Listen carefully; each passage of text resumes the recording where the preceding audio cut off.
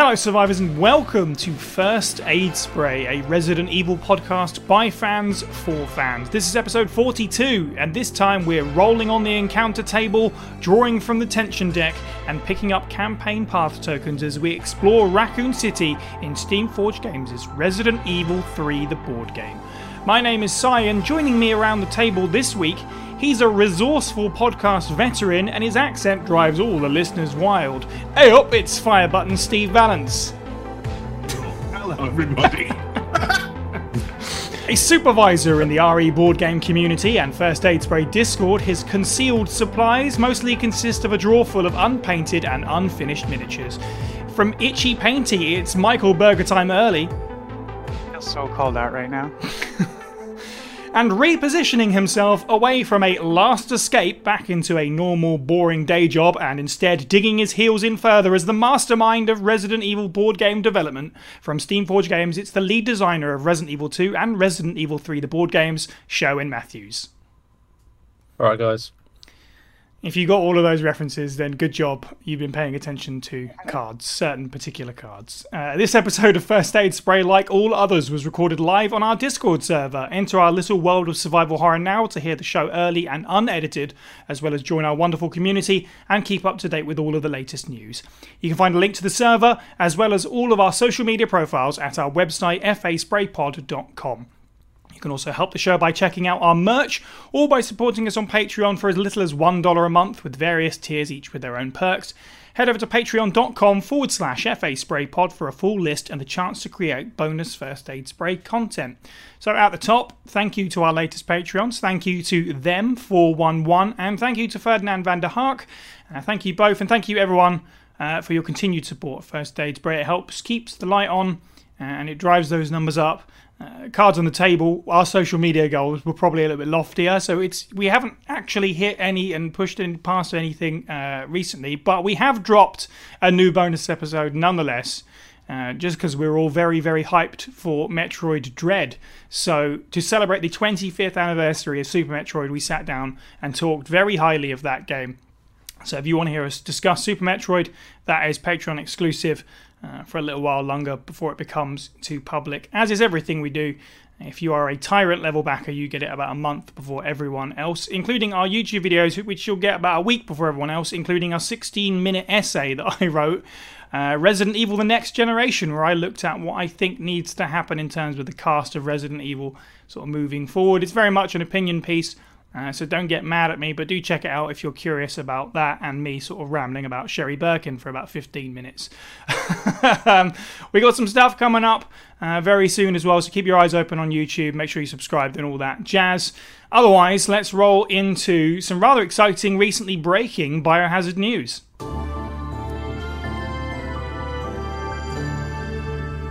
So, if you're even remotely in the Resident Evil news sphere, your first bit of news should be very well known to you. The first official shots from the Resident Evil Welcome to Raccoon City have now been revealed. The new movie by Johannes Roberts.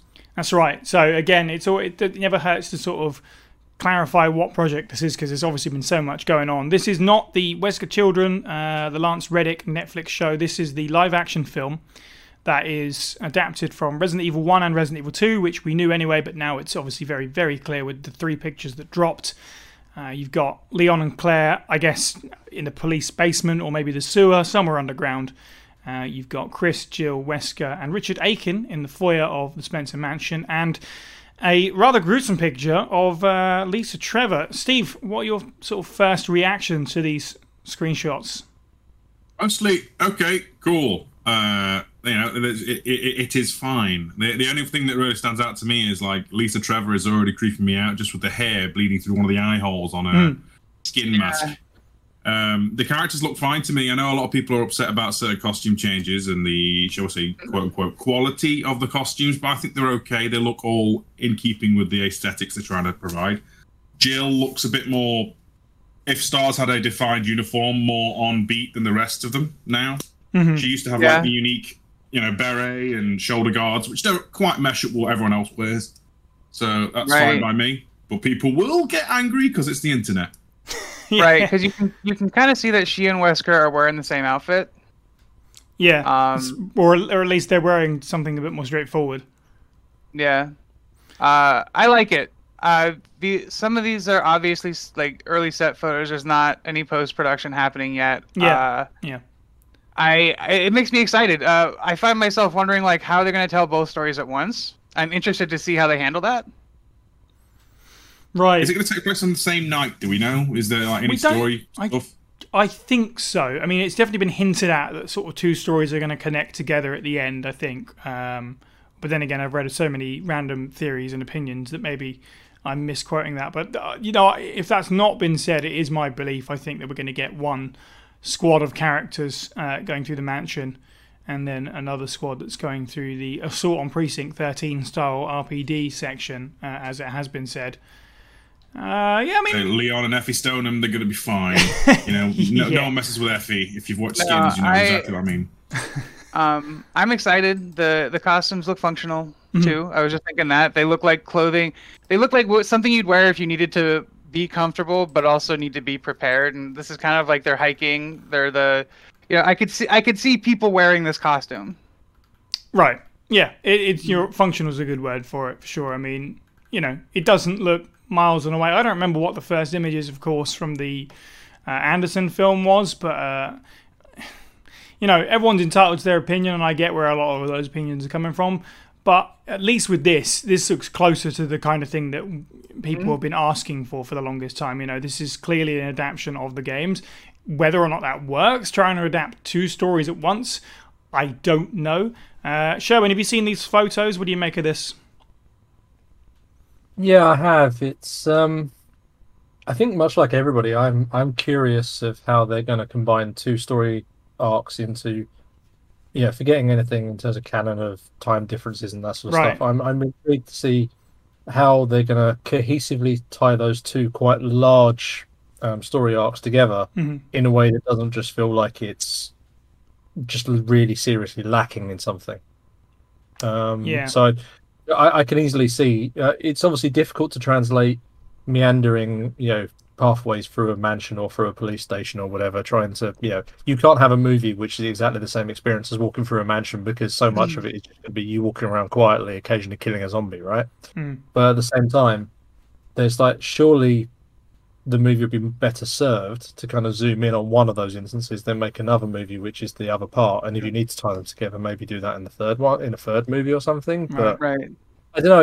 It's a very interesting decision. I could see, if you want me to spitball ideas, I could see kind of the mansion section being a flashback that happens at some point, and then they bump into somebody, and then that sort of stuff. Who knows? My thought I thinking along the same lines. My brain goes to the movie taking place in Raccoon City, and right away, Claire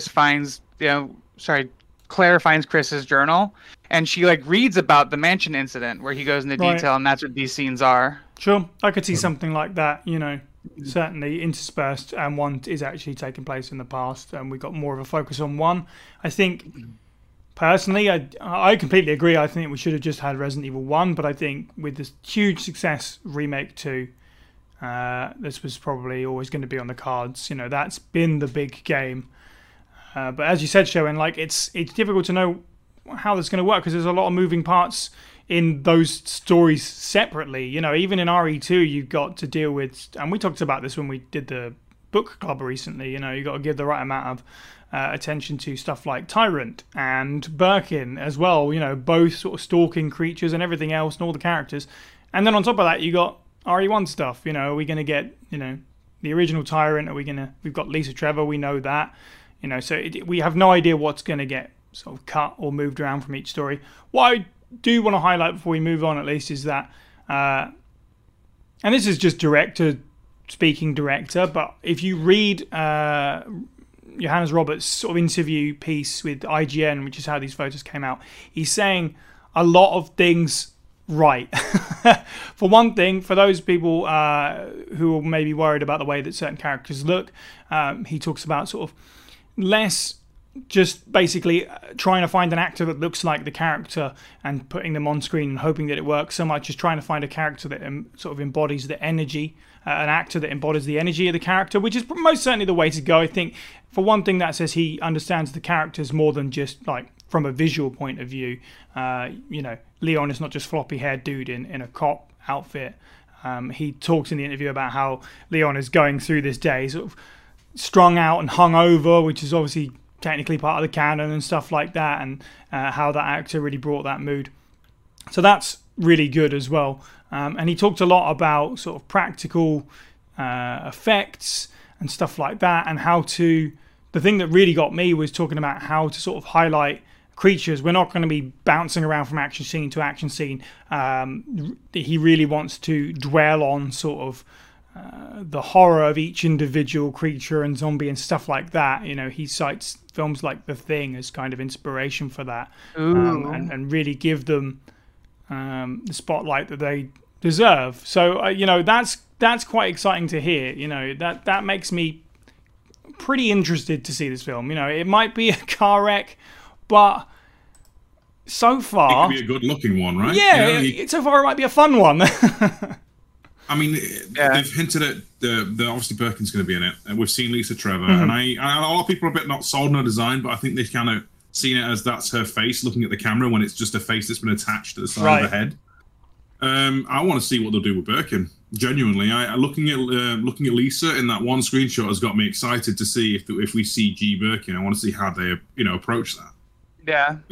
But more importantly, I want to see if these incidences are going on at the same time. If in a building not too far away from the mansion there is a magical elevator with a tram to unite our characters into one final battle, and therefore make half the community lose their. Sorry.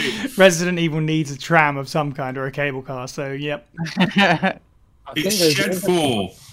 The interesting point will be whether Birkin makes it. I'm not sure if you're putting those two games together or those two story arcs together that something can't stay. Like, you can't have two big bads. Right. I don't know. You can have a T002 Tyrant and a William Birkin and a T103. Yeah, I don't think you're going to get the RE1 Tyrant. You're definitely going to get Birkin in there. He's been cast. Whether or not he turns into a monster, maybe that's not a thing. But if that's the case, then that's kind of weird because you've got a Sherry in there. So it's still so much we don't know. And the film is out in something like, what are we, 2 and a bit months? Maybe just about 3 months. It's not far away now. So I think we'll get a clearer picture soon, because I think they're putting these photos out to start building the hype before a trailer is probably going to come, I would say, in 3 or 4 weeks. Yeah. I'm here for it. I'm excited. I'm gonna watch it. I am channeling the same level of excitement I had for the very original Resident Evil movie before we knew anything about it. As in, I'm looking forward to it as a fan and going, do you know what? This is going to be cool. I'm going to go see this movie, and I'll make up my mind watching it, but I don't care because I love Resident Evil. Yes. And that's literally it. For me, it's like basically hit a reset button and start again. And that's how I'm looking at it. That's I agree with that. I'm here. I feel the same way. I was so disappointed at the end of that movie. So, how healthy are we all? Are we all feeling okay? Because just in case, Capcom are now selling green and red herbs. From I believe it's their Japanese store. They're selling actual merchandise, stationery, and stuff like that. Yes. I do like slipping in the little stupid fluff stories these days, don't I? But nonetheless, yes, you can buy green and red herbs. Or they're actually bath salts, so they're probably, I wouldn't advise ingesting them. They probably won't make you healthy if you ingest them. But the scent of herbs, apparently they are. Whatever exactly that means, I don't know. Small pack, about $5 a pack, from the Japanese Capcom store. Unlikely. This is the kind of like novelty item that probably won't come worldwide. You can probably get worldwide shipping though, and somebody let us know, what does the green and red herb bath salt smell like, and does something special happen if you mix them together? I just want to see someone buy them and then analyze them and then say, so the green and red herbs are canonically this. a way of scientifically breaking down what they are. Yeah, it feels like they saw Etsy and rolled with the stuff that people put on it, and that's not a dig. You know, You're right, I think it's a real cool novelty item. I would love like a little green and red herb kind of thing. I think it's cool. Steve buried the lead here because not only are there bath salts, Renerve, there's a perfume collection, a Resident Evil perfume collection. That's funny. Whatever that means. Musk of Redfield. What does Leon S. Kennedy smell like? No idea. There are some things I don't want to know. That's funny. I think it's neat that they do those little tchotchkes. Yeah, no, I think it's why not? Like, there's certain sort of marketing things and tie-ins that you expect. So fair play to Capcom for always just trying new weird stuff. It gets us talking. We're talking about it right now, so it's worth a giggle. So yeah, well done to them for yet another. Okay, that's weird, but kind of cool. All right, let's move right along to the main subject of this podcast, which is Resident Evil 3, the board game. And now, reading the file Jill's Diary from Resident Evil 3 Nemesis, in character as Jill Valentine, Latina Otaku, who you can follow on Twitter at Latina Otaku. August 7th. 2 weeks have passed since that day. My wounds have been healed, but I just can't forget it. For most people, it's history now, but for me, whenever I close my eyes, it all comes back clearly. Zombies eating people's flesh, and the screams of my teammates dying. No, the wounds in my heart are not healed yet. August 13th. Chris has been causing a lot of trouble recently. What's with him? He seldom talks to the other police members and is constantly irritated. The other day, he punched Elran of the boys' crime department just for accidentally splashing Chris's face with coffee. I immediately stopped Chris, but when he saw me, he just gave me a wink and walked away. I wonder what happened to him. All right, it is the long-awaited episode, I would say. The board games is something that's very near and dear to us, so it's very excited to sort of cover Resident Evil 3, the board game, as it draws close to its retail release, which was recently revealed to be October 2021. But I think everyone who backed it on Kickstarter now should have all of their stuff, or very close to getting every last piece as well, all the way around the world. It was a huge success. 7,500 backers or so, pledging £865,000 to push the Kickstarter. Yeah, to a pretty huge success, following on top of Resident Evil 2, the board game, which we've talked about. As I say, the board games have been important to us because it kind of, without First Aid Spray, without the board games, First Aid Spray doesn't exist. Sherwin was on episode 1 of First Aid Spray. We all met via the board game community. So the link has been very tied there, but I'm very aware that there'll be people that are listening to this that aren't super clued up on the board game. So I invite you to sort of and listen and do a Google and research for yourself if you're curious. And of course, there'll be people that are listening to this that are from the board game community that don't necessarily check out First Aid Spray content. So hello, welcome. We will be answering community questions from the Resident Evil board game Facebook community. But before we get to that, Sherwin, I feel like we have sort of touched on this story before, or last time we spoke, I think it was kind of a non-story, but how did Resident Evil 3, the board game, sort of come to be on your end? It just kind of was there one day, or how did that come to be? See, I can talk about this in light of other things now. So that's why it was a non-story. Yeah, it's kind of a non-story at the time. So obviously we've spoken several times before about how we came to do Resident Evil 2, and in the aftermath of the Resident Evil 2 campaign, we knew that we were making another Resident Evil because we had so much fun making it. Because I probably would have fought tooth and nail to make sure we made another one anyway. Mm-hmm. And I don't think, Steamforge, everybody at Steamforge, we all love super fun projects and everything else. And this was something where Lox and Matt especially both were very excited about making another Resident Evil game. So it was always a given. What we didn't know is whether we were going to make Resident Evil, or just Resident Evil. I was about to say Resident Evil 1, but it's not Resident Evil 1, is it? It's Resident Evil. Or Resident Evil 3. And so I started developing both at the same time, simultaneously, which was a bit of a headache. I can imagine. And then at some point, we course corrected onto Resident Evil 3. And the biggest reason for that was that we basically had an idea that, well, there's a remake of Resident Evil 3 coming. Right. Capcom told us about this. At this point, it kind of seemed like a logical one to do because everyone was talking about it. And it was something where, okay, we can definitely we can easily fit this in. And it was a case of looking at a lot of the mechanics I'd come up with for RE1. I'll just call it RE1 because it's easier. So we're coming up with RE1 and then RE3 and working out which ones would best sort of suit this particular engine and so on. Mm-hmm. And at that point, in terms of introducing micro adjustments to the survival horror engine of RE2 to kind of improve the experience or smooth the edges and also introduce new gameplay. Because one thing I didn't want to do is suddenly drop a whole bunch of new stuff on it and then overcomplicate the experience. And yeah, that's really the story of how we came to do it. It's as simple as at some point there was a clutch conversation of we can't keep going on developing both at the same time. Which one do we want to focus on? And it was the remake that tipped it over the edge. That makes sense. That makes complete sense. Yeah.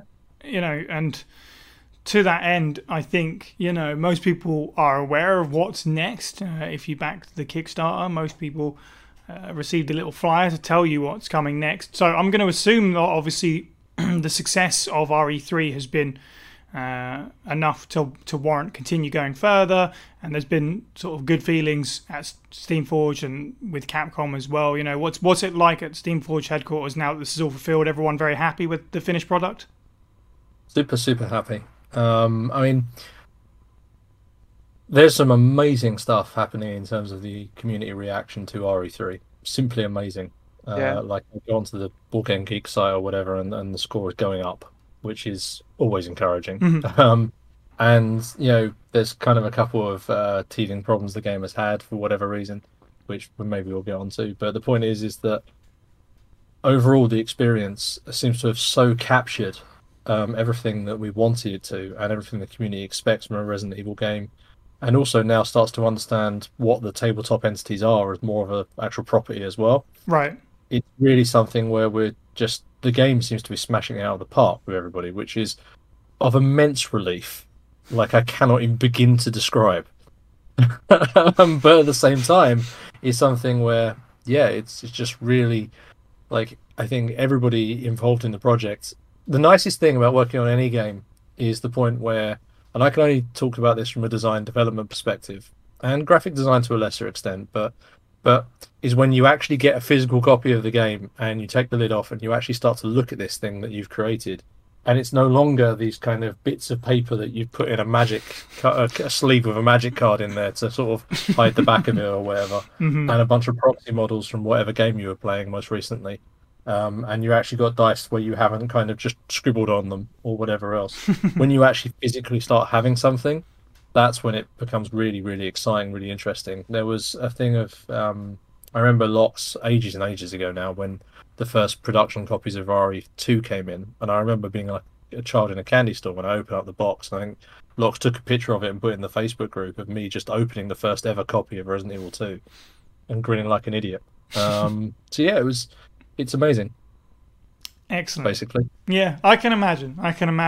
And you've sort of set us up nicely to sort of talk about our own sort of reactions to it. We'll circle back around to the Q&A, but I just wanted to sort of, let the three of us sort of talk about our reaction to sort of our deliveries and our expectation, because, eagle-eyed people who've got the game will be aware that all three of us play tested it in some form. So we've been aware of this for a long time, and we've had a similar thing as well, playing with, as you said, proxy models and stuff, but actually getting the game, coming from people who started off as simply fans of the RE2 board game and the campaign and the community, getting this sort of like a brand new lease on life. The community was doing well, but to have a whole new game to dive into, and one that's I don't quite know how to quantify just how much it's blown everything up several levels. Like, it builds so much on everything from RE2. So, Berger, what's your sort of general overview of the gameplay of RE3, sort of how it improves on RE2? What's the standout favorite things for you? What are your experiences like? I have been literally bouncing my chair because I want to talk about how much I love this game. I have so much fun every time I get to play it. I really enjoyed Resident Evil 2, and one of my favorite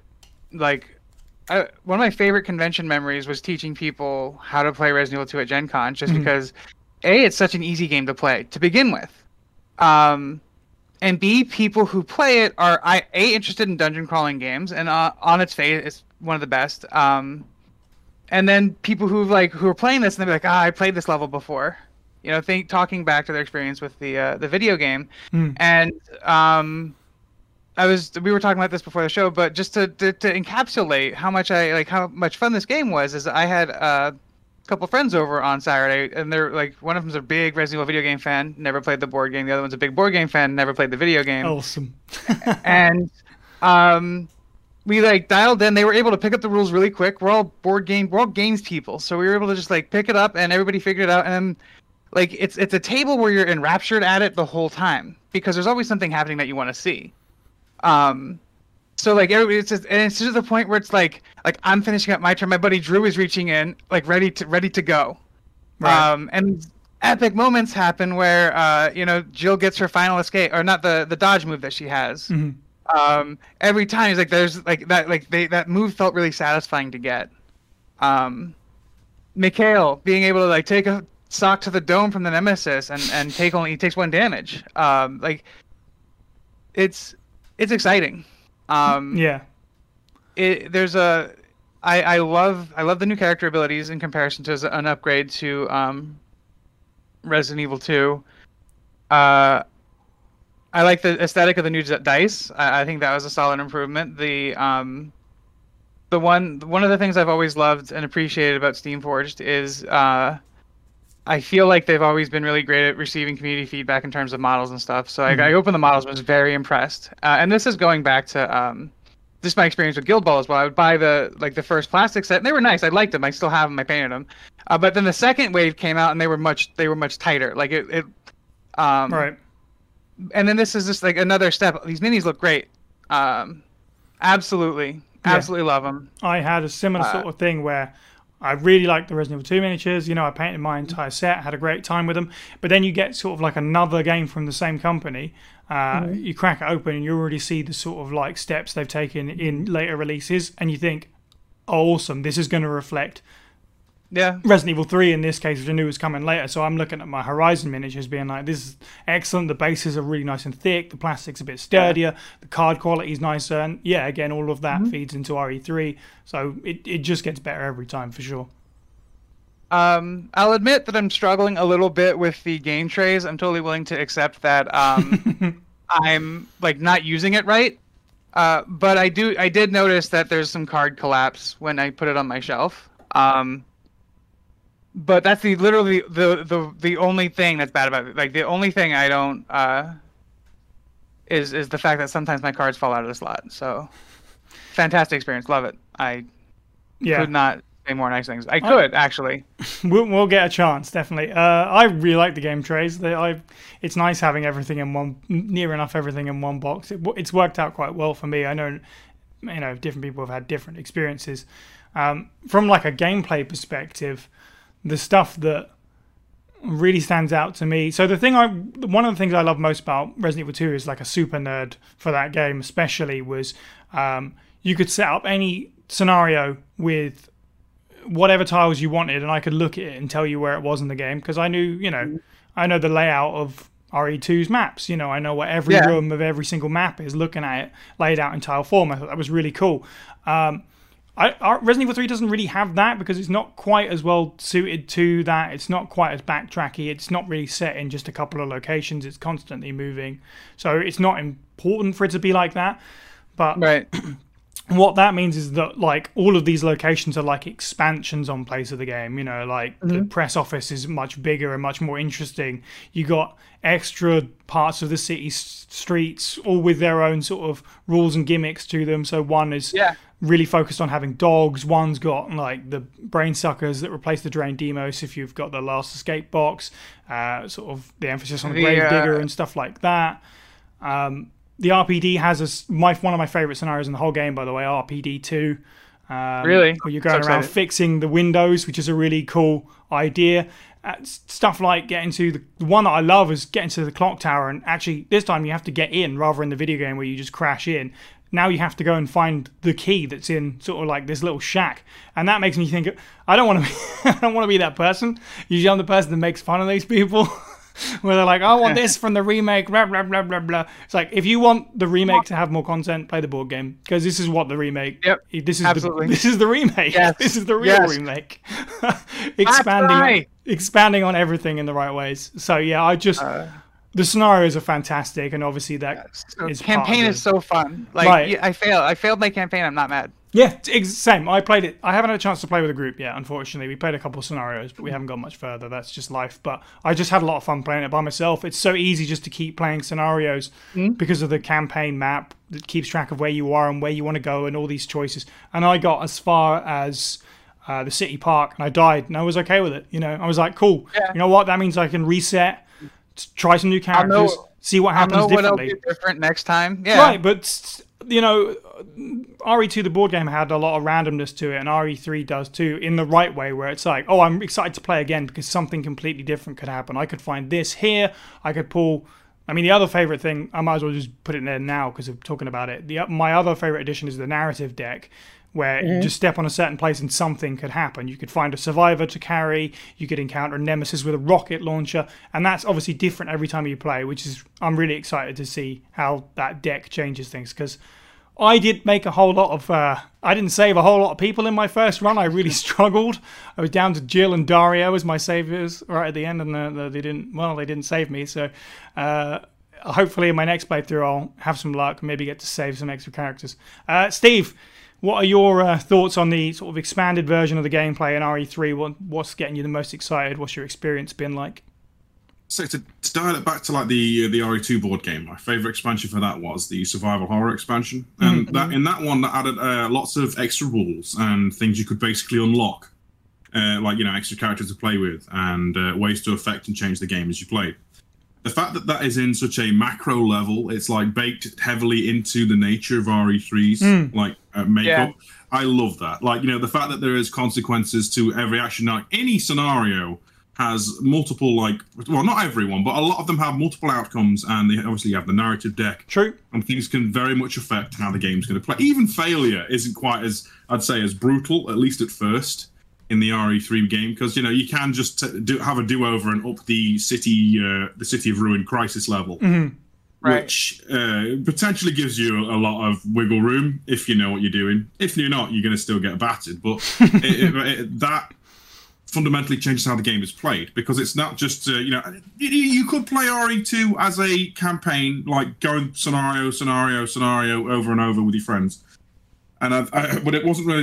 I didn't feel like it was designed that way. It was designed more to be a bit more little and often, playing this piece and then this piece and then this piece. 3, it's a continuity. It's your story. It's your legacy, and I love that. I love the fact that this is basically Resident Evil's D&D. Obviously the mechanics are tailored to Steamforge's makeup with the whole dodge rolling, landing the hits, but the macro level is what really bleeds into me and makes me so excited every time I want to get the game. Unfortunately, it also has the drawback of trying to get enough people together to play it like a D&D game, so I'm playing it by myself. But that's a Steve problem. I love the fact that there's so much scope to it. Yeah. Because if you could potentially rescue a survivor, or you could potentially fight Nemesis, or you could potentially run away, and all these other little things, and it all adds up to how things are going to play out. And I believe there's so many different narrative ending cards you could potentially get from how you do it, and who survives. So I'm pretty. I'm gonna have a hot take about the Resident Evil 3 board game.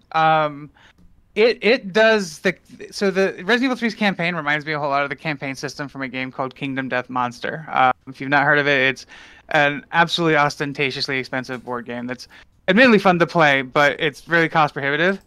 I think the campaign system from Resident Evil 3 I think does it better. That's my hot take. That's my hot board game take. Resident Evil 3's game nerds out there, I expect, are going, oh, I'm getting something like that. Well, as a Resident Evil nerd who has a penchant for playing a few board games, another thing I really like is the non-linearity of it. I mean, obviously the main thrust is to get the parts, but more, to get the tram working to get to the clock tower and then escape. But the fact that you can do certain things in certain scenarios to affect other ones and affect your route and how you do it, right. Is fantastic. I mean, that's technically part of the original RE3 as well. But it's nice having the option in the game itself. Like, right, okay, I've done this, so I can now do Commercial 2, or I can do RPD 1, and it's cool. I'm a very easy to please person, though. So unfortunately, my nuances are it's really good, and the models look neat, and they actually really do look fantastic. I don't think we can all undersell. Like they look like they're meant to be. I think Jill has almost all of her costumes. Yep. Sans one that we can't have because Dino Crisis is apparently a dead thing to Capcom. Sadness. Rip. I mean, dinosaurs just aren't cool anymore. Yeah. Okay, let's not get into that one. Sorry, go Berger. Go first. I want to comment on talking about the campaign structure. I do want to comment on the items, this campaign item deck. I love it. I love how it kind of just lets you travel the game, and sometimes you get the lighter as your C item deck. Other times you get something else.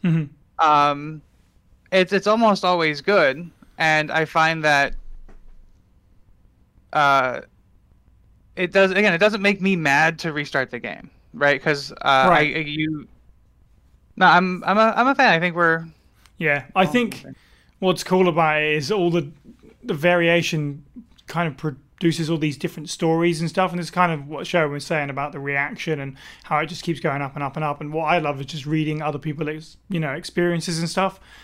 We had a guy not too long ago who, by the unfortunate nature of the C deck, he left the Magnum was the last card for him to pick up, but he couldn't go and get it. He couldn't physically go and get it, so he had to proceed without the Magnum, which is a very, very rare chance of that happening. But it's a situation, and one for me, the first time I drew a go and save this person card, I was in the middle of the RPD. I got whisked away into sort of like the burning room with Nemesis, and Tyrell was in there waiting for me, and I was like, sorry, I didn't anticipate this. I don't have any supplies, so I just had to let him die. There was nothing I could do.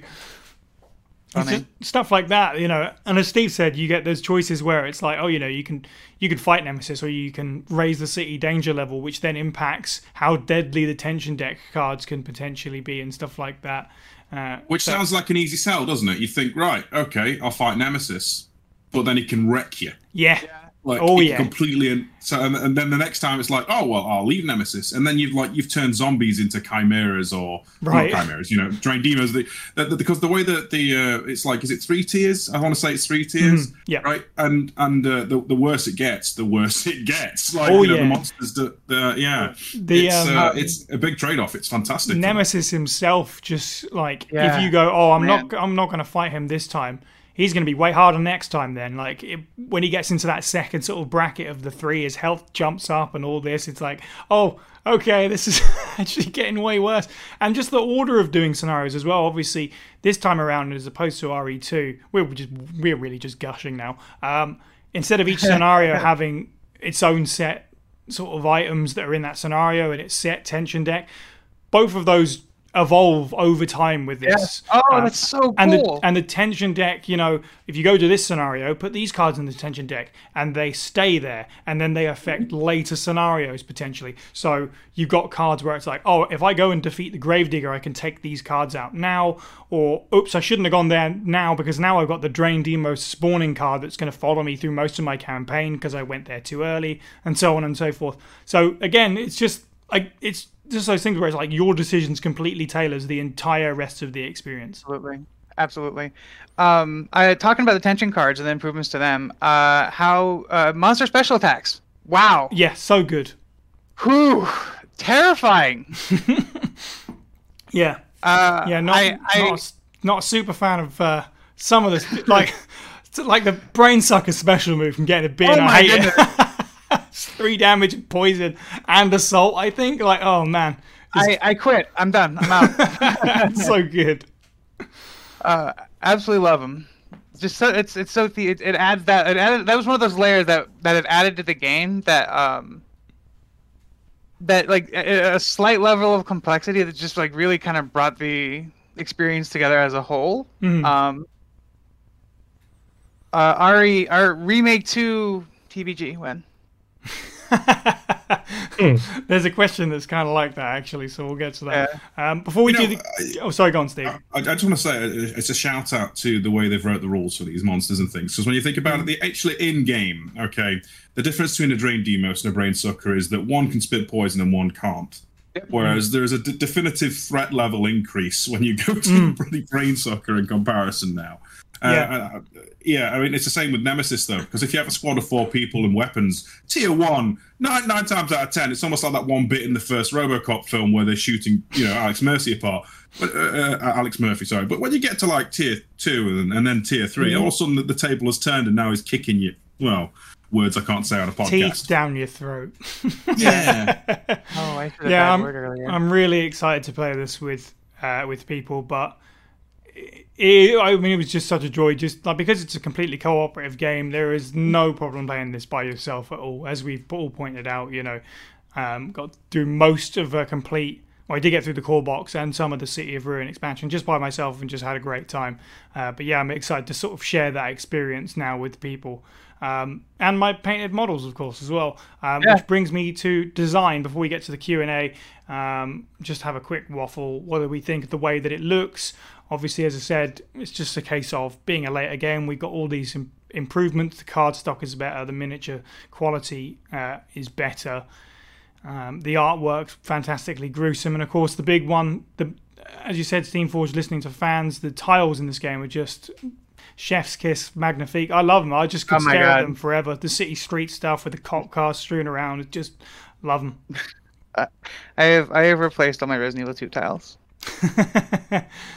Yeah, that's pretty fair, to be fair. I get that completely. I mean, there was nothing particularly wrong for me with the RE2 ones, but I know which ones I'm going to be dipping into. They're just better. Yeah. You're just not going to use the old ones anymore. And I think that's okay. I played a lot of it, and they were looking like they were feeling a little worn anyway. So it's like with this one coming out, and then with Remake coming out, every 2 years, Steamforged is just going to refresh my Resident Evil tiles for me. Steve, any thoughts on design?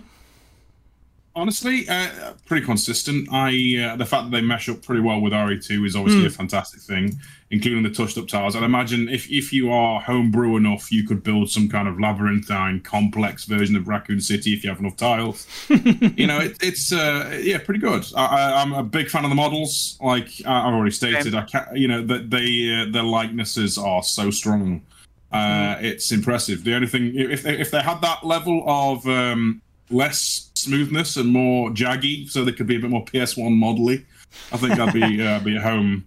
Otherwise, I have no complaints. There is one, I don't know, I think people have already talked about it. My main gripe with the RE3 the board game, aesthetically, is simply the fact that the City of Ruin board, I feel like it could be a bit thicker. That's fair. Without touching nerves. I don't want to touch nerves, but I'll actually just jump back into the room now. So first thing, as after the post-gush moment, is you guys all liked it then? That's cool. Yeah, it's all right. Kind of okay. And the second one is, I take that on board. That, as we've mentioned a couple of times during this episode, like we're not deaf to the voices of people who kind of want to raise bits and pieces and talk about their experiences and so on. And that's definitely a conversation we've had. So, I mean, there's not much to add to that beyond to sort of stress. I can appreciate why people who, perhaps disappointed with that component, and I can appreciate in the same way that I could appreciate people saying about the dark tiles. Certainly, there's no element of kind of denying something where people are unhappy with it, because ultimately, there's not a case of being wrong or right or kind of, or someone touching nerves or whatever else.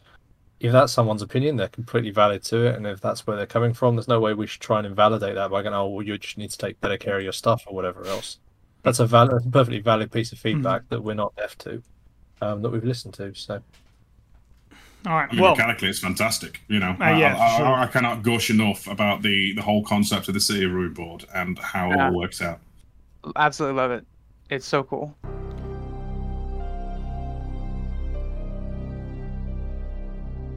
August 15th, midnight. Chris, who's been on leave of absence for a vacation, called me, so I visited his apartment, and as soon as I walked into his room, he showed me a couple of pieces of paper.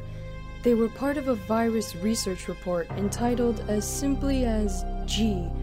Then Chris told me that the nightmare still continues.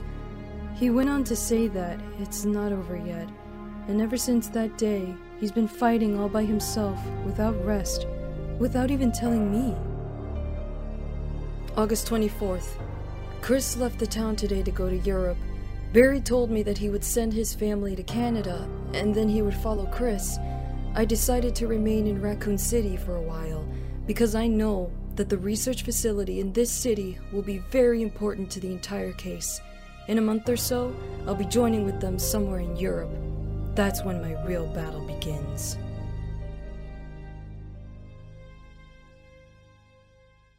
Right, let's do the Q&A then. Let's roll into a bunch of questions from the community. Thank you to everyone who asked questions. I've taken what we can, and we will give you a shout out as we go through these. So I'll start off with a question from Mike Booth, who asked Sherwin, what did you learn from Resident Evil 2, the board game, that helped shape Resident Evil 3, the board game, the most?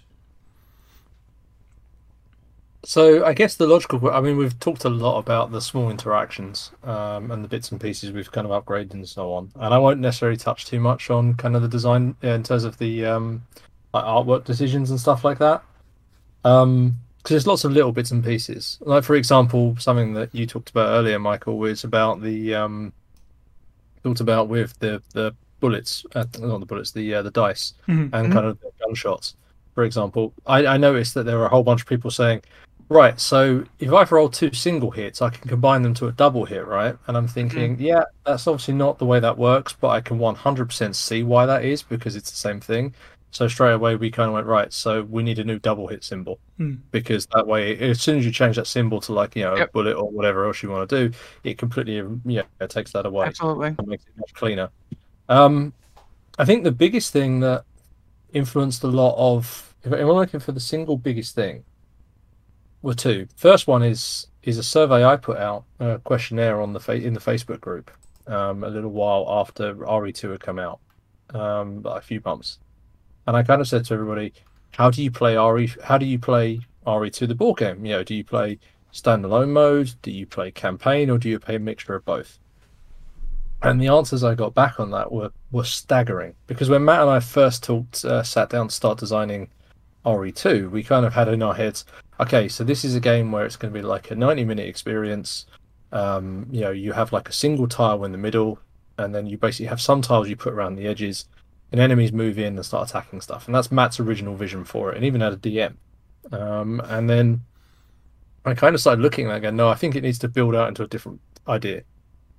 I think it needs to have lots of different tiles that go down, and it builds out. And I even got like an old pictures of somewhere of an old tiles. In fact, I cut up, which is basically I built the entire police station in tiles. I went, right, so this is what this could look like. How long does it take to play? Which, by the way, is about 3 hours. And at that point, obviously, started breaking it down a bit. But one of the biggest things that we worked out is we still kind of focused on that. Well, we think people are going to play this, as Steve says, little and often. We think people are going to play like a game here, a game there, or whatever else, and we just want to give them different snapshots of where you are in the game. So then when I put out the questionnaire, because I noticed a lot of people were talking about campaign mode, because we didn't want to preclude that either. So that's a mode in there. And said, so how do people play it? And like the results were staggering. Like literally, I think something crazy like 4% of people play RE2 as a standalone experience. Like literally 4%. And of the remaining people, I think it was something like 6-7% of people play it as a combination of the two, because sometimes they do demos for people, which they count as standalone. So when you're looking at it, so basically 89% of the people out there play this game as a campaign. Yeah, okay, well then RE3 needs to focus a lot more on the campaign. And as soon as that happened, it unlocks so much cool stuff that we can start thinking about and start doing. This is the honest thing. I looked at it and went, right, well suddenly that means, how about we make it so the attention deck evolves? How about we make it so that you can explore around and you do different bits and pieces? How about we make it so that you need to find items in one scenario and take them to others or whatever else? How about we make it so that you can fail a scenario and that doesn't mean game over for the whole campaign? Lots of different ideas like that. How are we going to carry over items between stuff and balance the game built around there? Loads of different stuff suddenly just got unlocked in a massive way, and that's honestly the biggest thing. The other one is, in terms of more direct learning, was the enemy special attacks. Again, we touched on it earlier. One of the things that I think RE2 doesn't do very well is the enemy special attacks. They're only unlocked via the Vigor Mortis card, and it was something where they kind of come into effect. Every so often a zombie will do a suicide lunge, or the liquor will do like the diving slash, where it sort of does a whole bunch of damage to you or whatever.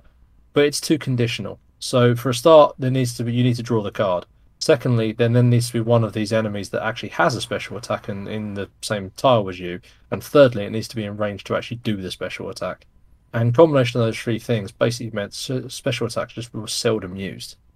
And it wasn't until I was kind of trying to think of a better way to emulate that. And weirdly enough, Hunters is what made me think about it, because I was thinking about the RE1 Hunters in terms of what can they do? Well, they have a slash, they have a jump at you and lunge at you and kind of pin you down and kill you if you haven't got a defense item.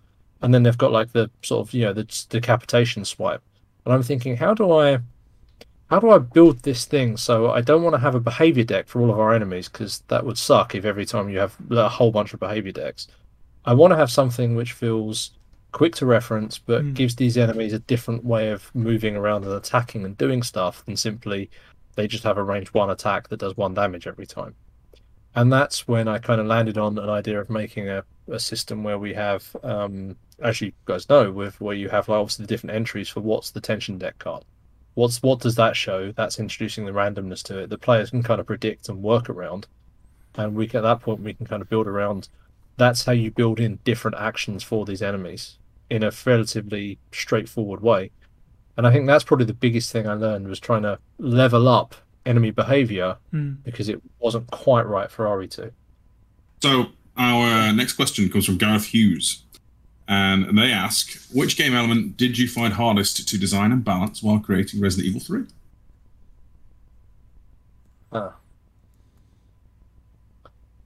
Nemesis is a bit of a doozy. I bet. Build such an iconically massive character. How do you build Nemesis into a game in a way that doesn't completely break it? As in, Nemesis turns up and is so invincible that it basically just destroys the entire thing and takes all the suspension out, because as soon as Nemesis is there, you are basically going to get killed. How do we build this thing around and try to kind of balance Nemesis in the way that it's appealing? Hey, we could go kill Nemesis. Like, we could actually go and defeat Nemesis here. We've got a chance to do it. You almost want to have something where at any given stage it's tantalizingly close to, oh, we could do this. Are we sure that's the right idea? And like, you can almost see players sitting around the table kind of working their head, I could do this actually. I feel kind of ballsy. I feel like I can kind of go for this. And that's where you know you've got it right. Because a lot of the early designs of Nemesis is, oh, Nemesis is here, just run away. Or, hey, Nemesis is here, complete walkover. Because the other thing you're building is the fact that you could encounter Nemesis at any given time randomly, because it's a narrative card, or because you're doing the scenarios in your own order. You could, if you wanted to, leave the very first part where you encounter Nemesis right until the end of the game. If you're lucky to draw the right lock cards and so on, you can actually skip like the sort of early scenario. You can leave one of them till very, very late on, and then breeze through it, because obviously you've got much better weaponry now, or at least have a much easier ride, because you're not suddenly kind of, there's less enemies there, and you're kind of nowhere near so poorly equipped as what you could start off with. It's a nice short scenario for you to heal up or whatever. So that was probably the most difficult thing, I think, to challenge. That, or trying to find how to make the sliding worms work. Because those are enemies which really don't. That's like the have much reverse in the reason. game. Yeah, they don't really have much in the game, and it's trying to make them feel distinctive. Our next question is not from anybody. I think it might be Did from you- me. Oh, Sai is from Sai from First Aid Spray asked the following question. Is that? Do you want to read your question? No, Sai? you go for it. Did you struggle at all with making any of the characters feel appropriate to their video game counterparts, especially since Murphy, Tyrell, and Dario, etc., get so little screen time? You know, I love making characters for RE because I know enough. I'm fortunate enough to know enough about the game and enough about the backstory of it and everything else that I can really leverage that knowledge into the characters. And like, here's a bit of an insider thing. When we first were working on RE2, we weren't sure of the scope of what we wanted to achieve with it, and we weren't sure we were going to get to make another RE game afterwards. So one of the things I immediately, in a slightly fanboyish but very pragmatic way, sat down and went, right, so we need stretch goals and stuff. Cool, let's design all of the Stars characters. Let's design all of the UBCS characters. Yeah. Let's design Dario. Let's do Marvin. Let's do everybody. Because that way I've got this huge pool of characters. And if we suddenly need to pivot and throw these characters in as a stretch goal or whatever else, then we got them. Yeah. And as a result, kind of, there's a whole bank of different character abilities that I kind of had to pull from when looking at RE3 characters. Like, hey, cool. Stars guys, didn't look at you yet. What can we yoik over from here and put into, like, some of these other characters? If I don't feel like Carlos, for example, really fits in, or don't feel like Murphy did, or whatever else.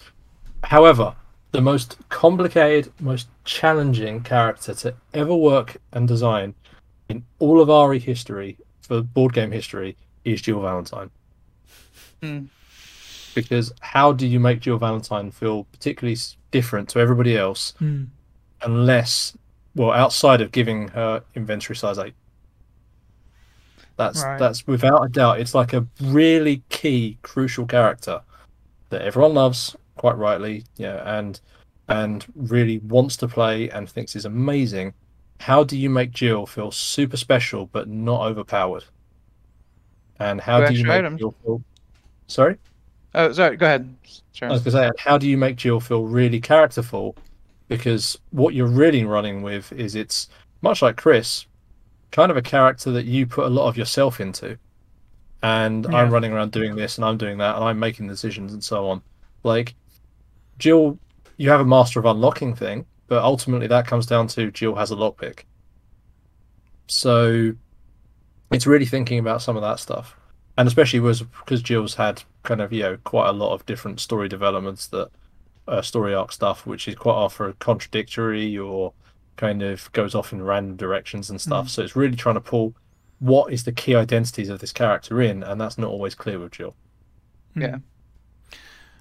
So, long-time fan Brian Sharkey asks, with the improvements of RE3 over RE2, the improvements of RE3 over RE2 are just awesome, such as the handling of universal weapons, an evolving tension deck, enemy attacks linked to the tension cards, character reserve pool, countless other tweaks that focus on a cohesive campaign experience, a major call out to the fantastic tile artwork as well. Would you ever want to revisit RE2 with a second edition that would bring many of these improvements to that game? 100%. I'd love to go revisit RE2 and put some bits and pieces in. Whether I will or not is an interesting question. I mean, I could see an RE2 upgrade pack. I could see an RE, like a flat-out second edition of RE2. I mean, but these are all very hypothetical. There's other stuff that I'm working on at the moment which kind of goes with that. And as we've said, like, RE2 is not a game that needs any of this stuff per se. It's more so much these would just be very much things which we could introduce and make a new version of and kind of, and really push it to the next level. But at the same time, that there's other games that are kind of we're working on or I'm working on that kind of have a lot of that stuff built in. So it's a case of finding the bandwidth and the desire for it. Cool. Anonymous are asking which characters or enemies have had the biggest changes during development? Really good question. Sliding worms went through several changes, several changes. I mean, we're working to the assumption this is not so much which enemies, for example, were in RE2 and then went into RE3 and changed as we went through, but I think Sliding Worm took a bit of time to kind of get right. Weirdly, dogs, the special ability for the dogs did, but only in trying to find the right wording for what they could actually do in terms of how their special rule worked. Otherwise, I think the obvious shout out character wise has got to be probably Nikolai to a certain extent. Nikolai and Mikhail, both of whom I actually changed post Kickstarter because Nikolai just didn't feel quite sinister enough, and wanted it to be a character where there's obvious bits where you play as Nikolai, and it's like, even though I'm technically a good guy right now, like I'm not really a good guy. Like I'm kind of doing my own thing, and you just happen to be there with me. So that's kind of a sense. But I, at the same time, wanted to do that in a way that was beneficial for the party. Like no one wants to play that that evil character that is running around and just has really douchebaggy abilities. It wants to be something where you can do this and it makes life better, but it also makes things a little bit worse. So that, and Mikhail, who simply put, and I feel kind of harsh to the character for it, but felt a bit underwhelming. If you guys who have played the original demo that we had on for RE3, Mikhail kind of how he was playing really was like the worst choice of the original 4. Yeah. And one of the things I wanted to address post Resident Evil 3 Kickstarter, first thing was fire, which was more lethal than anything else in the game. And then secondly was something where I was like, okay, well, Mikhail needs a boost and fire is too powerful, so how about Mikhail can put those two things together to fix that element, and also kind of get rid of that slightly odd conditional we had where he made him better if he's really near death, but you don't ever want to be near death, so it's kind of counterproductive. To follow up on that, which changes from Resident Evil 2 to Resident Evil 3 were you most proud of? I mean, bear in mind, a whole bunch of it is new, so I don't think that's necessarily a change as such. But I'm very proud of the special attack system. I think that really worked in a nice way that kind of pulled together all of the different enemies, and sort of made them feel, a step beyond what they should be before they were before. Yeah, it does sort of, in a weird way, tie them into the gameplay further because they are attached to stuff like the tension deck now and how that reacts. So it does, ties everything nicely. Maxime Bouchard says, this is a great adaptation. Did you feel that sometimes being true to the source material was a hindrance to the board game gameplay? Never once. I mean, RE3 is... There's so many parts of RE... You kind of hit it on this earlier on. There's so many parts of RE3 where it's around the next corner that you don't quite see in the video game that we could really lean into for the board game.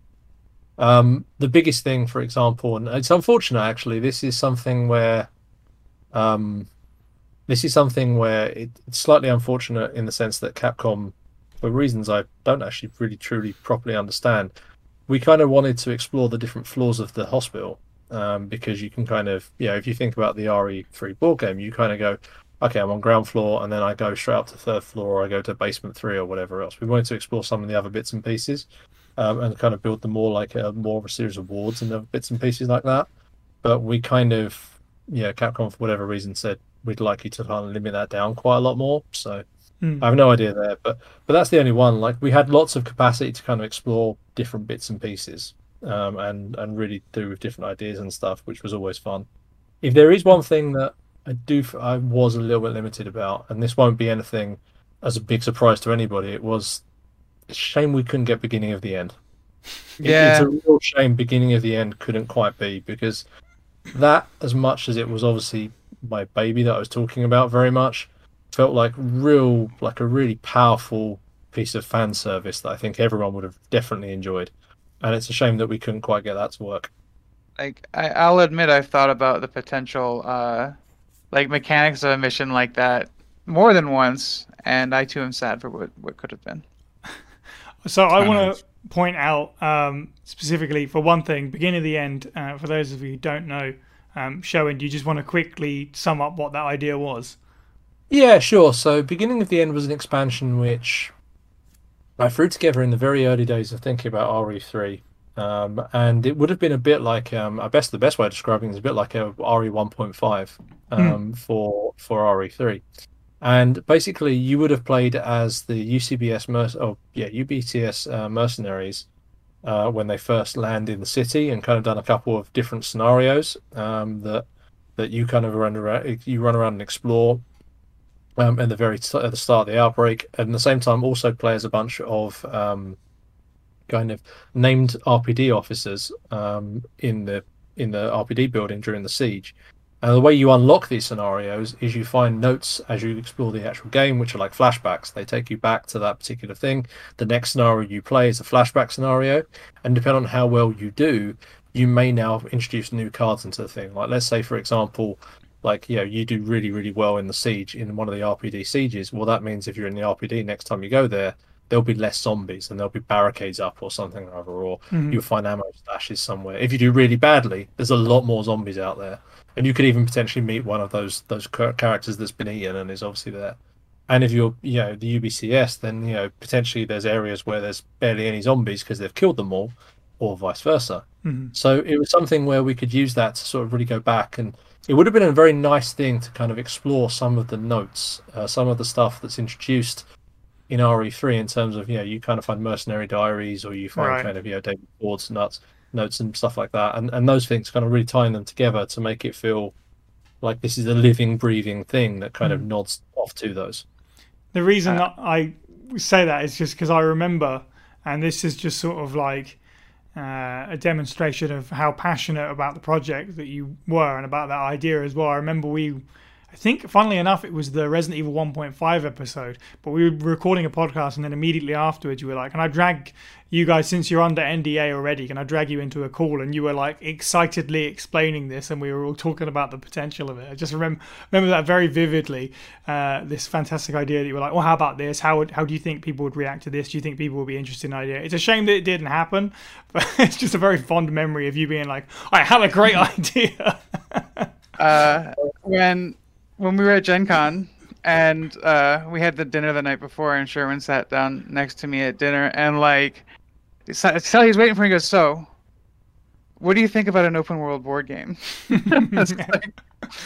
think it sounds amazing. And then he could just that was my fond memory about hearing about this for the first time as well. He's so excited to talk about it. I'll make a point of dragging you all off for another random NDA call after this episode about this film. Yeah. What I'm hearing, Sherwin, is that you put just a little bit of thought into how that whole thing could have gone down, and it's a real bummer we weren't able to do it. It's fine. Like, as with anything, I've never worked on a single project where something hasn't worked for one reason or another, and I'm not going, okay, this is not the project for it. We can put it somewhere else. All right. Yeah. Awesome. What I love about this Q&A is that we can sometimes answer questions before we get to them. In this particular case, what rule, scenario, board section, weapon, tension card, or any other thing did you really want to include in Resident Evil 3, the board game, but you had to cut it for some reason or other? Liam Thompson asks. I think bar that. The end, Sherwin. But yeah, I mean that. I mean, what else did we cut that I really would have liked? It would have been nice to have got what was the thing? Was it Sasprin lady? Aquacure girl, whatever it is. Yeah. Aquacure girl. There you go. That would have been quite fun to put in. I was really trying hard to make that the next Moth campaign. I had a conversation with Capcom on the last day of the Kickstarter about whether we could add that during the pledge manager, and the answer was no. I really pushed for that for you. I appreciate that. Which scenario are you most proud of design-wise? I'm going to go with the same one that Si mentioned earlier. I love the RPD2 Siege. Yeah. That's just so much fun. I think that one. I mean, I know Fraser's got his ones. Fraser certainly built some of the ones. I love the scenario he built, which was the it's Hospital 3, where you're destroying the tiles as you run away from them. That's also a lot of fun. So that's cool. I like The hospital ones I quite enjoyed as a rule of thumb. Though they were generally very interesting to put together and so on. I think my least favorite one, purely because it's not, which isn't necessarily the question, but my least favorite is City Pop 3. That was a headache to try and make just kind of feel quite characterful to the park, and I'm not sure we quite hit that one right. It's not to say it's a bad scenario, it just feels like it's lacking a touch of character compared to all of the others. But there we are. The one thing, well, one of the best things about RPD 2, by the way, is just the fact that it has one particular tension deck card that's only in that scenario, which is genius and evil, as the best things sometimes are both. Where it's something like, if you draw the card, you basically roll the dice for every A item on the board or something like that. It's ransacked, and you basically just have to clear off a certain number of items to imply that all the supplies have been taken by the cops that were fighting off the zombie horde in there, which I think is, yeah, as you said, sort of like in terms of characterful stuff, that was right up there for me. It just made me go, wow, this feels really like this event. So Resident Evil 3, the board game, balances differently depending on the number of players you got. You can play with any number of characters. Obviously, ideally 2 or 4 is the best way, potentially. When you're designing a scenario and everything that goes into that, sort of like the map size, the tension deck, what's on the encounter table, do you create it with 2 players in mind or 4 players in mind first? 3. Always 3. Interesting. 3 is my safe spot for designing stuff, because that gives you a nice middle ground that you can then look at and go, okay, so so this scenario did this. If we had 4th character, how many extra tension cards would we lose? If we had 2nd character, how many extra zombies would we not be able to deal with? And then you balance it around that. That makes sense. That's it's worth pointing out that's my take, which is very much design elements. So when you get into playtesting, I imagine Fraser would give you a very different answer, because obviously at that point there's more involved testing at different numbers and so on. But from my early design point, 3. Interesting. So, regular Discord member Greenman, also known as Phil, asks, with the game now in the hands of most backers, there's been plenty of feedback. Is there anything you'd like to change about Resident Evil 3, the board game, if you were to do it again, besides the obvious of like a dozen Barry miniatures? There always needs to be more Barry. Always needs to be more Barry. I think Barry needs to be more powerful in the game, not broken enough. And when he's not around, all the other characters should be asking, "Where's Barry?" Yeah, right, exactly. I think my favourite part about Barry is that in all of the this is definitely going off subject. I will come back to the question. Don't worry. My favourite Barry part is that with all of the other rescue cards, it's you see a silhouette, you run over to help them, or you kind of get a radio call. It's Dario saying, "Please come save me." Barry saves you. Yep. He kills all the zombies on your tile and then turns up and is kind of very much kind of what the hell and that sort of stuff. Welcome to Barryville. No, I think I mean, there's a few things. Like the biggest thing that is a headache is honestly I always kick myself for anything that's like a typo or anything else, right? Because you're always going to have something that you miss. So that's the biggest thing. If I have a regret about RE, it's RE3, and it's not necessarily the terrain pack, which kind of confused things a bit into it. The one that haunts me and annoys me is the 3rd floor clock tower tile, which I desperately love to be a 2. Well, it should be 2x2, and it's such an easy thing that got missed, and it's a super easy fix. It's not anything that requires you to do anything other than choose a 2x2 instead, because it's literally a tile on its own. But it just bugs me. So I think that's the biggest thing.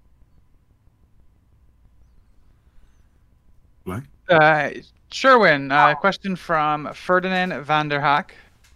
Hi Sherwin, I'm really enjoying Resident Evil 3, the board game. I think I liked my first playthrough better than my first RE2, the board game playthrough, and that game was a blast. Can't wait for the next installment. In RE2, the board game, there was a nice Easter egg, In the retro pack, the 50th card was a secret photo of Rebecca that Albert Wesker had in his desk. Are there any Easter eggs in the RE3 board game that people haven't noticed yet? Yeah, you should look at the artwork on the tiles. And you There's can a few see different that. bits and pieces in there. Absolutely. People necessarily haven't talked about, haven't looked at. Yeah, I think that's probably the biggest thing. Otherwise, people are generally very eagle-eyed these days, and are spoiled bits and pieces. And unfortunately, we don't have anything quite as much fun as obviously the new recruit card. But yeah, it's RE3 doesn't lend itself to that too much because we obviously, excuse me, we broke terrible English. We broke away from kind of a few different bits of canon and so on. But yeah, that's probably the biggest thing I'll say. 2 words: Burger Kong. Yeah. So when I asked everyone for questions, generally speaking, obviously we were looking at sort of design questions and history questions and stuff like that, how the game came to be and how it came to be made. But there was one gameplay question that came up a few times that a few people have been asking. So I thought I would include it for fun. I hope I'm pronouncing this correctly. Andrei Kapushin asked, how do flame rounds work? So flame rounds, there's an errata coming that clarifies those guys. But basically, a flame round, the fire icon, which is sadly missing, after you make a flame round attack, if you hit the enemy, after you've done that, you put the fire token in their square.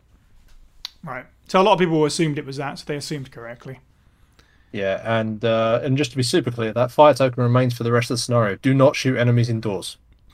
Very, very, very, very key thing you should not be doing. If you're in a corridor, don't use a flame round. It's bad. Unless you're across Mikhail, in which case you just, that's like a bath bomb to you, so you really don't care. He grabbed his green herb bath salts. Exactly. Oh, grim. So, our next question from Brendan Morrissey. During playtesting, were there any amusing / game-breaking exploits or issues that creative players discovered? Very, very early on, and this is actually an RE2 one, which was quite entertaining. Which I don't think I've ever said to anybody. One of our guys, Ed, was very fond of opening item boxes and using typewriters through walls because you have to do an adjacent tile, but we didn't specify through a wall or need line of sight to see to it. So as a result, he would I'm just going to use that typewriter from the opposite side. There's no reason why I couldn't use it from there. I'm just going to do it to bug you, and just like, not necessarily work.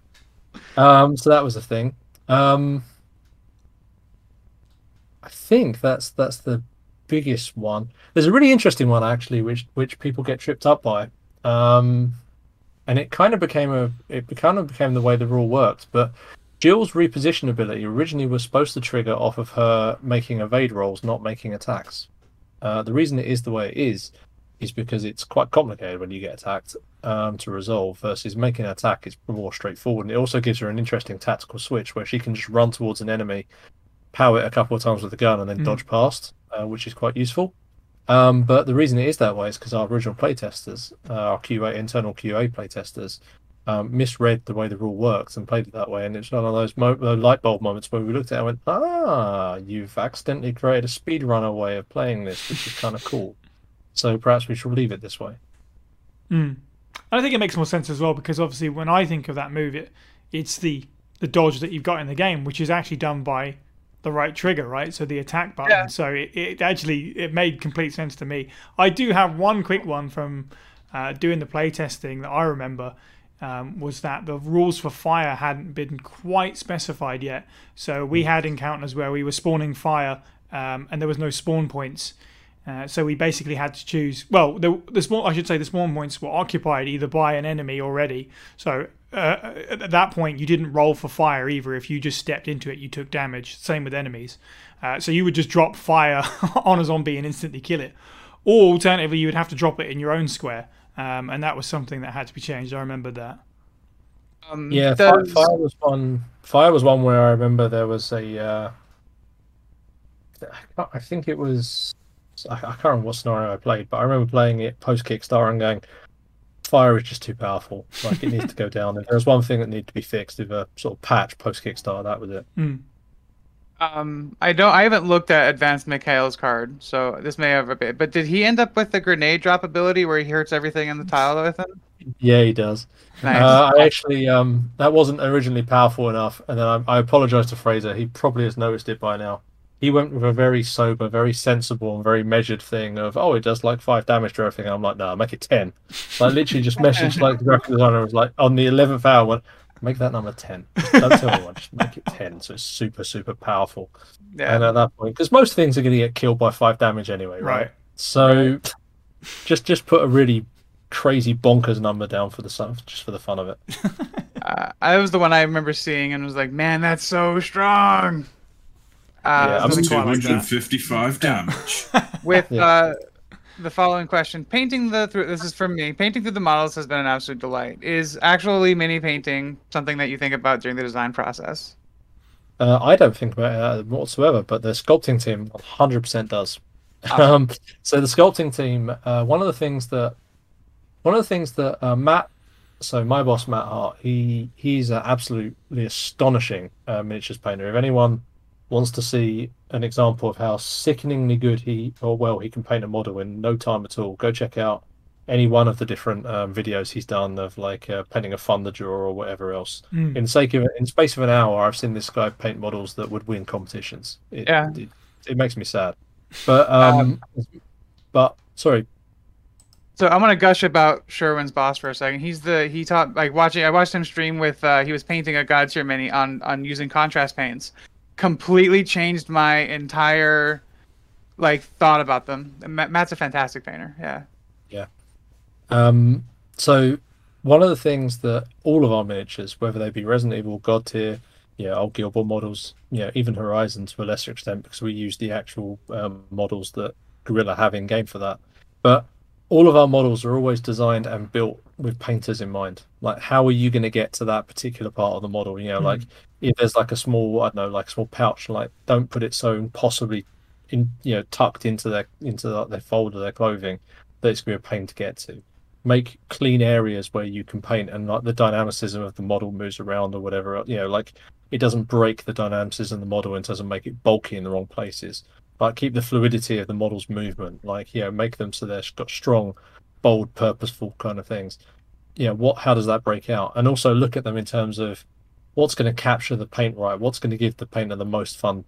Layering this on or make it really work. It's one of the biggest focus our sculpting team has. Russ and Matt are definitely the people who spearhead that. So yeah. But from a design perspective, obviously, I get a little bit of input on that. I mean, anything that comes even vaguely into the office related to Resident Evil, they kind of just shuffle onto my desk and go like, Sherwin, can you tell us if this is good or not? It's like, yes, I can do this. Yeah, I want to do a quick shout out in that general direction to whoever's idea it was to make one of the Barry miniatures inspired by his Revelations 2 look, because of course RE3 Barry. Fantastic. Yeah, RE3 Barry, you see sort of the back of his neck, and that's about it. So it's not really much to build a miniature of. And we've got 2 Barry miniatures, one for advanced and one for regular Barry. As great as Star's Uniform Barry is, it's nice to have the variation. I have to say, I haven't painted everything yet. But out of everything, I think that Revelations 2 Star Barry was one of the most fun ones the most enjoyable ones I had, just because it was nice to freshen things up, to paint something from a different game as well, and to be like, oh, it's cool. Look at it sitting in there with all the rest of them, all the RE3 stuff, and it fits right in. It was really cool. Just a unique way to go with it. Yeah, that was one of the most challenging models to have to work out how to make Barry look. Mm-hmm. We were faced with. We can go round and round and round in circles trying to make, something which we just have to guess at. And what we really wanted to avoid was this looks like the Stars uniform, but just, because ultimately it's a Stars uniform, but he's got a yellow jacket instead. Like you can't represent that very well. So yeah, that was a good compromise that Capcom really liked. So it's all good. Cool.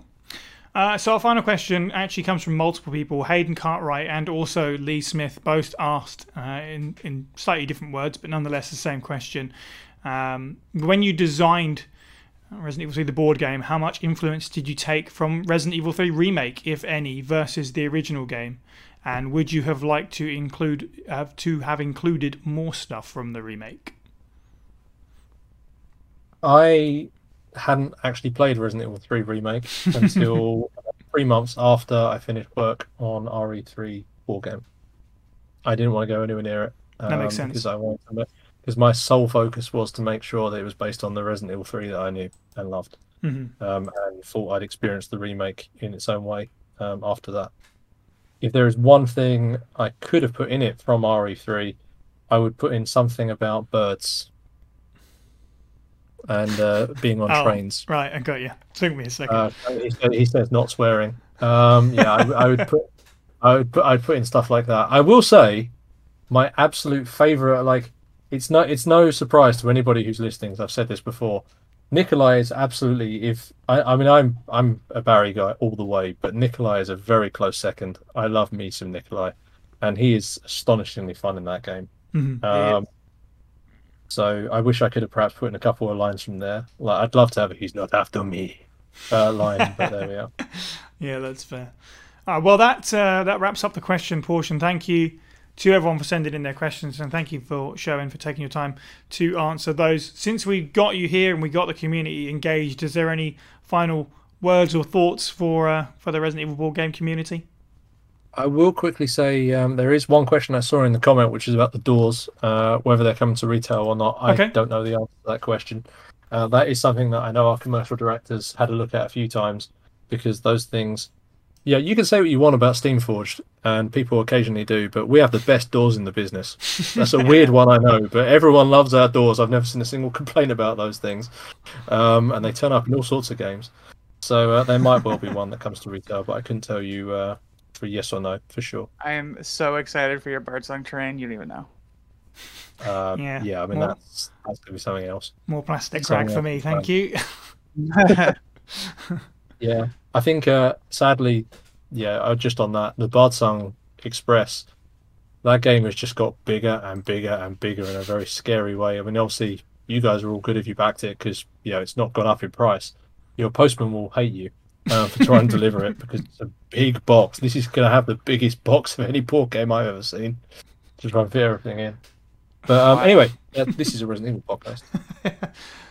Were there any other questions? I think that's it. So unless you've got anything else you want to tease or any final thoughts for the community? No, final thoughts certainly. I just want to say thank you. You guys are amazing.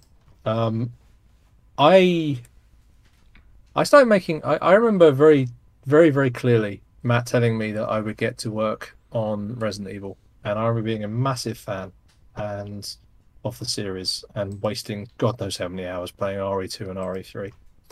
I obviously RE1 as well, but I really threw myself to RE2 and RE3, and I have a lot of very fond memories of playing those games. And I remember really, really, really losing myself in those. And then when I got the opportunity to make a video game, make a board game of the video game, it was just a complete head, mind blown kind of moment.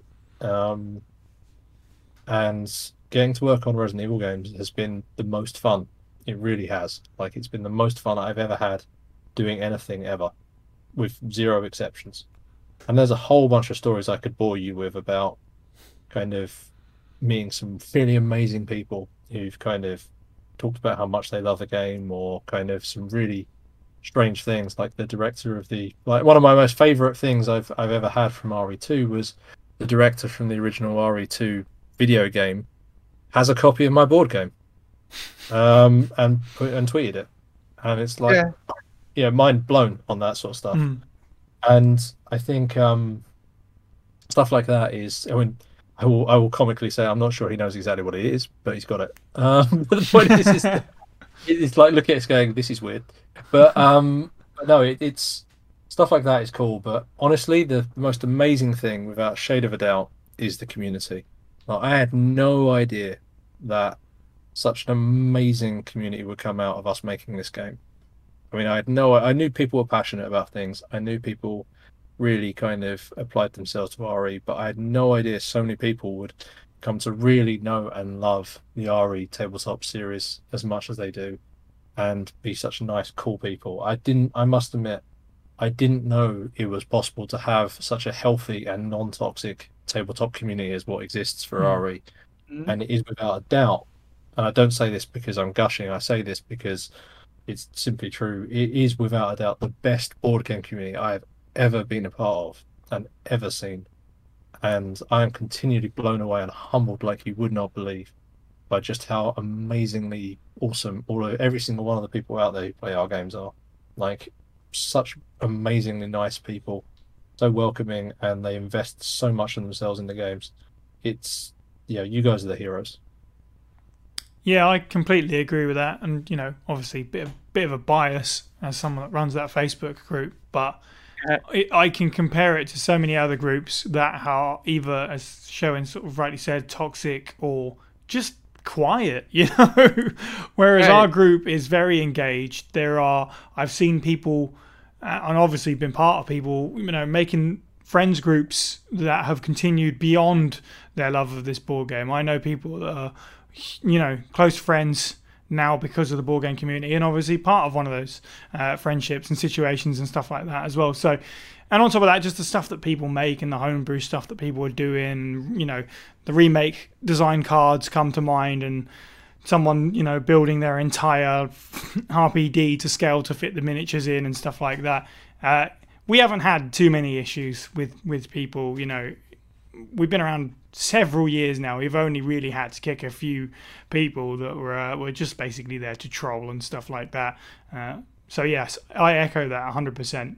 It's a wonderful community, and everyone who's interested in the Resident Evil board game should join it. Link in the description. I mean, it's like anyone has a query. There's no like, oh, you're stupid, you don't know this, and then it's just like, no, so you need to do this, this, and this, or you've got Sherwin in the comments going, oh, this is correct. If it turns out, just do this, and then he'll just like the correct one sometimes. No, I wanna go ahead and advocate that it's not just that community, but like it spawned multiple communities, because like First Aid Spray spawned because of that, and I would say it's an independent community, because I know not everybody who's in chat right now is here because they're big fans of the board game.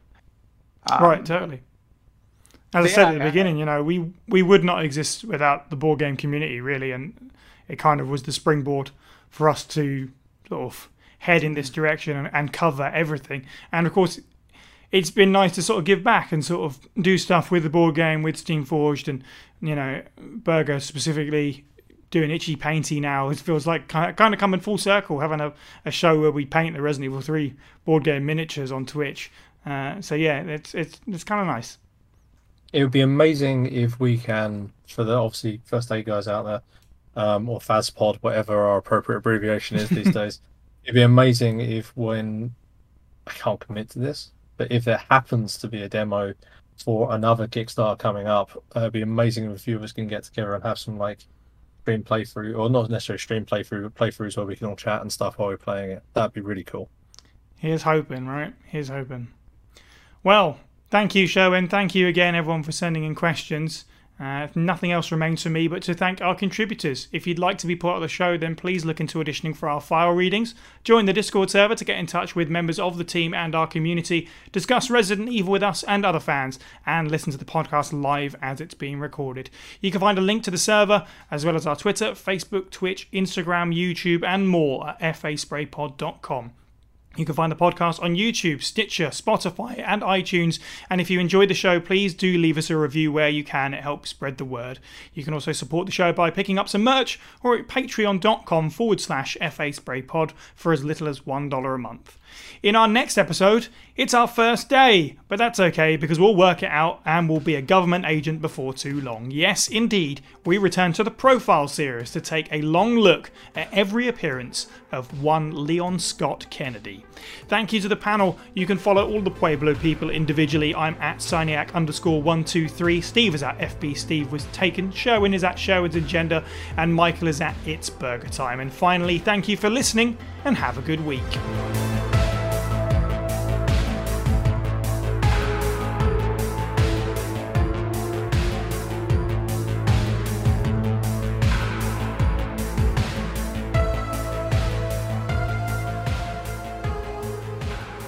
Thanks, everyone. Thanks for joining us. I'm literally just typing that. Yeah, thank you, everyone. You guys set off my imposter syndrome like you wouldn't believe.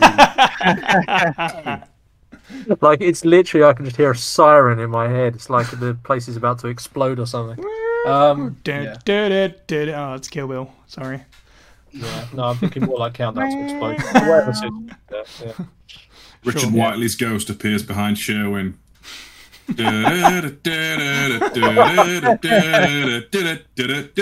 Boo.